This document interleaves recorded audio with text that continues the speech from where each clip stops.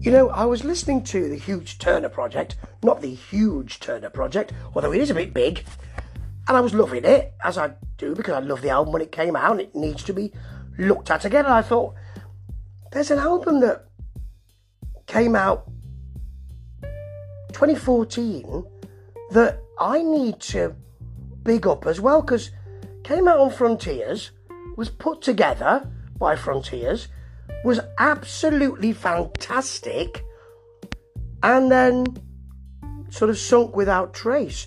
And I remember talking to the gentleman who it was built around, Joe Lynn Turner, hence the link between the Hughes Turner Project. You see, it all adds up, doesn't it? My word, Holmes, you've done it again. Thank you, Watson. So it was built around him, and I remember talking to him at the time. I interviewed him, and him saying that he's really proud of it, but at the time there was some illness in the band. I think the guitarist Carl Cochran wasn't well, and so they didn't tour it, and he was very keen to make sure that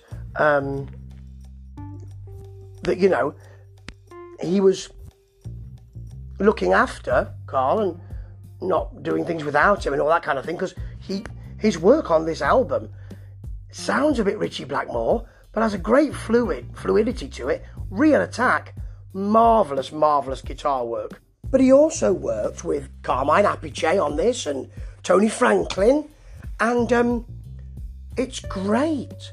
It's radio 80s US hard rock. It's very rainbow, it's very memorable, it's very, very good. It starts with Get Back My Crown, which is the riff and the organ pushed together. Quite often you get those two cuddling together on this album. It really rounds things out, lovely.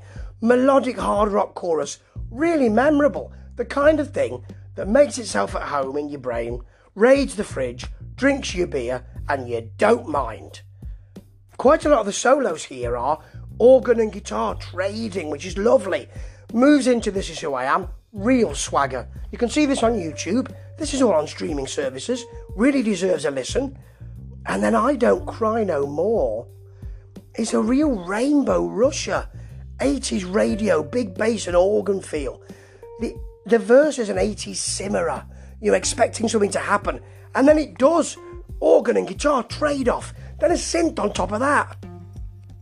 His sort of Kashmir moment, and the big track that he talked up a lot when I spoke to him, and it was lovely to speak to actually, Joe, is Lassa. Finger cymbal to start this, you know, it's going to be something special. There's a bit of Kashmir feel about this, but it's not a copy or anything like that. It has big atmospheric bass, drums and synth section to contemplate.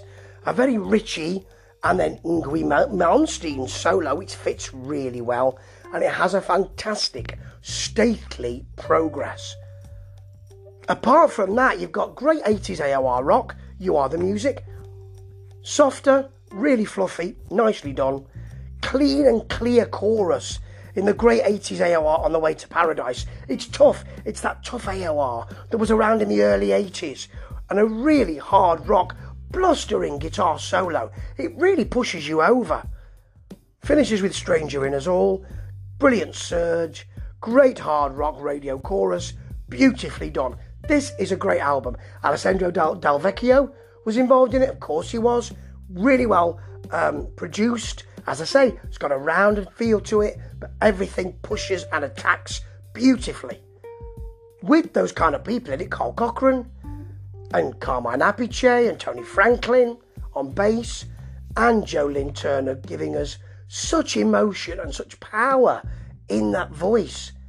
This is an overlooked classic, and I would advise people to go and check it out. Get Back My Crown. He says he's going to do that on this album. I thought he did, but not enough people recognised it. Ta-ta.